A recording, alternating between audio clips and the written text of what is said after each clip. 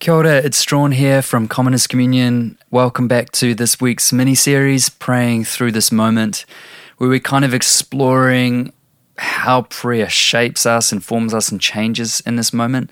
It's really difficult when we're praying through crisis and going through things. This is the last episode of the week, and it's been a real pleasure to have you along with me. I just wanted to say before I start, as I mentioned last episode, I am doing a prayer course, an online prayer course at the moment, and you are welcome to join me. It is 7 weeks in deepening divine communion. How we can pray, how we can change the ways that we're praying so that we can be prepared in moments like this to know God and to love others. And I know it's a hard moment. I know there's a lot going on, and I hope you hear my heart that I really desire for people to connect with God. This is not a promotional opportunity. It's not about advertising. But I do feel there is a call of the Spirit upon the church at the moment to reshape how we view communion with God so that we can be reshaped in how we love and commune with one another. So if you want to join me in that space, you can find more information at commonerscommunion.com or the show notes in this podcast episode. Visit me on Instagram or find me and flick me an email. I'd love to have you along. Well, a few years ago, I was journaling away in my prayer time. It must have been about 4 or 5 years ago. And I was wrestling with how prayer changes so much from season to season. And I'd been experiencing a time with God where I had heard His voice constantly, and then all of a sudden His voice seemed to disappear. And I don't know if you've had this experience. I feel like it can happen especially in moments like this when the noise gets so loud. And I was like, Father, why is it that sometimes I can feel you and others I can't? I know that you're not changing your voice. You're always speaking. So what is it about you, or what is it about me that's causing this blockage between us? And just after I asked, I saw this picture in my mind of a lake. And this lake was crystal clear, beautiful. It was just, 10 feet deep, and you could just see right to the bottom. And I felt God saying, this is me. This is your ability to see me, my presence in your life, my voice over your life. And then as I watched, I was throwing all of this stuff in there. Some of it was junk, some of it was food, some of it was technology, and it was just muddying up the water. It was hitting the bottom, and the sediment was coming up, and the lake was getting muddier and muddier. And it was all the things in my life that I was listening to or doing, engaging in, that were keeping me rushed and busy. And I felt the Holy Spirit say to me, Strawn, this is the reason why sometimes you can hear me and sometimes you can't. I'm unchanging. I'm always clear and beautiful and waiting for you to dive in.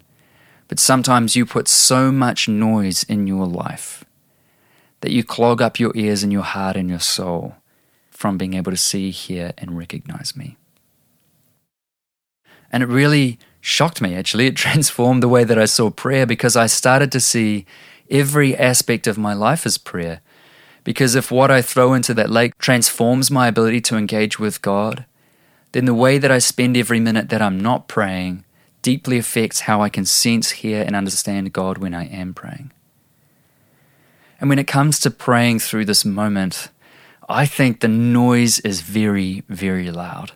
Sometimes when it comes to issues that are scary and confronting, social unrest, racial issues, racial injustice, and then you bring that into the Christian realm and you have 100 different Christian voices saying 100 different things about what's wrong or what's right.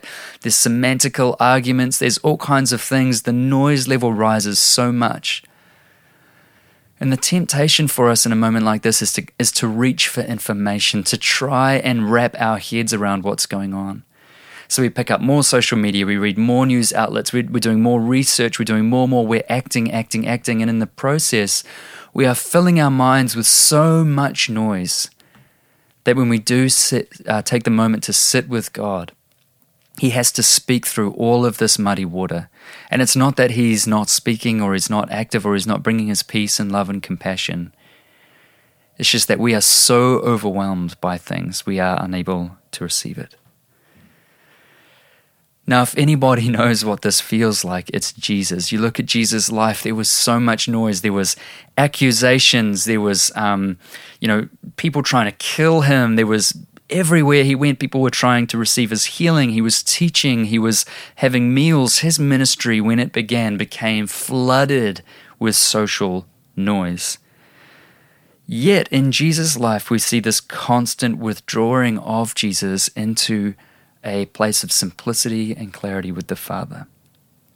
In Luke 4, we read that Jesus prepares for a big task by withdrawing. He goes into the wilderness for 40 days before his ministry starts. In Mark 6, he takes the disciples and the apostles away and to recharge after hard work, after they've been going from town to town preaching the gospel. Come away with me for a little while and rest. In Matthew 14, when he hears about his cousin John the Baptist dying, his beheading, in his grief, Jesus withdraws to a place of prayer. Before he just chooses his disciples in Luke 6, Jesus goes up a mountain to pray. He prepares for an important decision by withdrawing into prayer for an entire night. Before his crucifixion, he goes into prayer alone again. And in Luke 5, we read Jesus constantly withdrew for prayer. Jesus' practice was to thin out the noise, to thin out all of the conversation and all the other voices, to spend enough time, sometimes a whole night or a whole day or days, just to sit with God and say, Father, what do you think about this? What is on your heart? What are you saying? Now, in Jesus' day, there was no Facebook or Twitter or Instagram. There was no news feed or, News Live or YouTube News Live. But there were voices, and I think in a lot of ways today, maybe clearing that water is having the bravery to say, yes, all of this stuff matters, it is good, I need to hear these voices, but if it is not balanced by withdrawing into my Father, by clearing just as much space in that water to be with God, then I'm not going to be able to see my way through this. I'm going to respond out of anger, out of frustration, out of a thinness, because my soul is shallow. And I think the temptation in this moment is to, when it comes to prayer, is to think of prayer as that thing we do after we've engaged already, rather than, and we want to wade into the noise, into the rhetoric. And I'm not saying there's anything wrong with that, but if it's not balanced with a withdrawal, with a clearing of the air, with making sure that as much as we're engaging with those things, we're keeping tabs on our soul by creating even more space for solitude and quietness and openness to God, we will become people reacting out of fear and anger. And I love what James says in James 1:19. He says, "My dear brothers and sisters, pay attention to what I say. Everyone should be slow to speak, quick to listen, and slow to become angry." Quick to listen, slow to speak, slow to anger. The only way to develop a life in which you are slow to speak and quick to listen is to create a rhythm of constant withdrawal into God. We are relearning to be quiet and to listen to God first. See, James is talking about a lifestyle where we don't just dive into every argument and conversation we can find. We wait, we withdraw like Jesus did. In all of those various moments of his life, we withdraw into God. Or like in my vision at the start of this episode, and when I told the story about God being a pool of water that needs to be remained clear, we take out the social media, we take out the Netflix, we take out the vitriolic conversations with others, and we create space and silence for God. And so praying through this moment is just as much about what we don't do as what we do. It's just as much about beginning a lifestyle where we balance all of the information, all of the social conversation, all of the intensity that we're experiencing in the world. We put it down and we withdraw into God. It's about creating space in the morning and the evening to stop and reflect. It's about keeping tabs on our consumption, that recognizing that how much we consume and the way that we consume directly affects our prayer life. And if Jesus needed to retreat in times of grief, if Jesus needed to turn off his phone, push back from culture a little bit and just be alone to hear from his Father, then we are no different. I am all about engaging in social conversations, staying informed. But that cannot come at the cost of allowing God to be the first responder to the grief, to the confusion, to the numbness, and to the busyness of our soul. And so I just want to finish in a prayer this morning, just giving that space to God and inviting Him to come and make that space in our lives.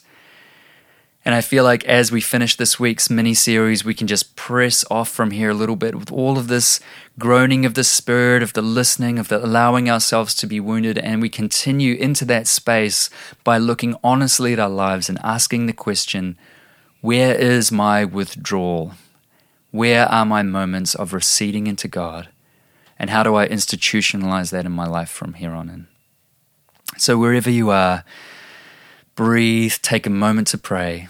I just want to pray for you and bless you as you go along your way.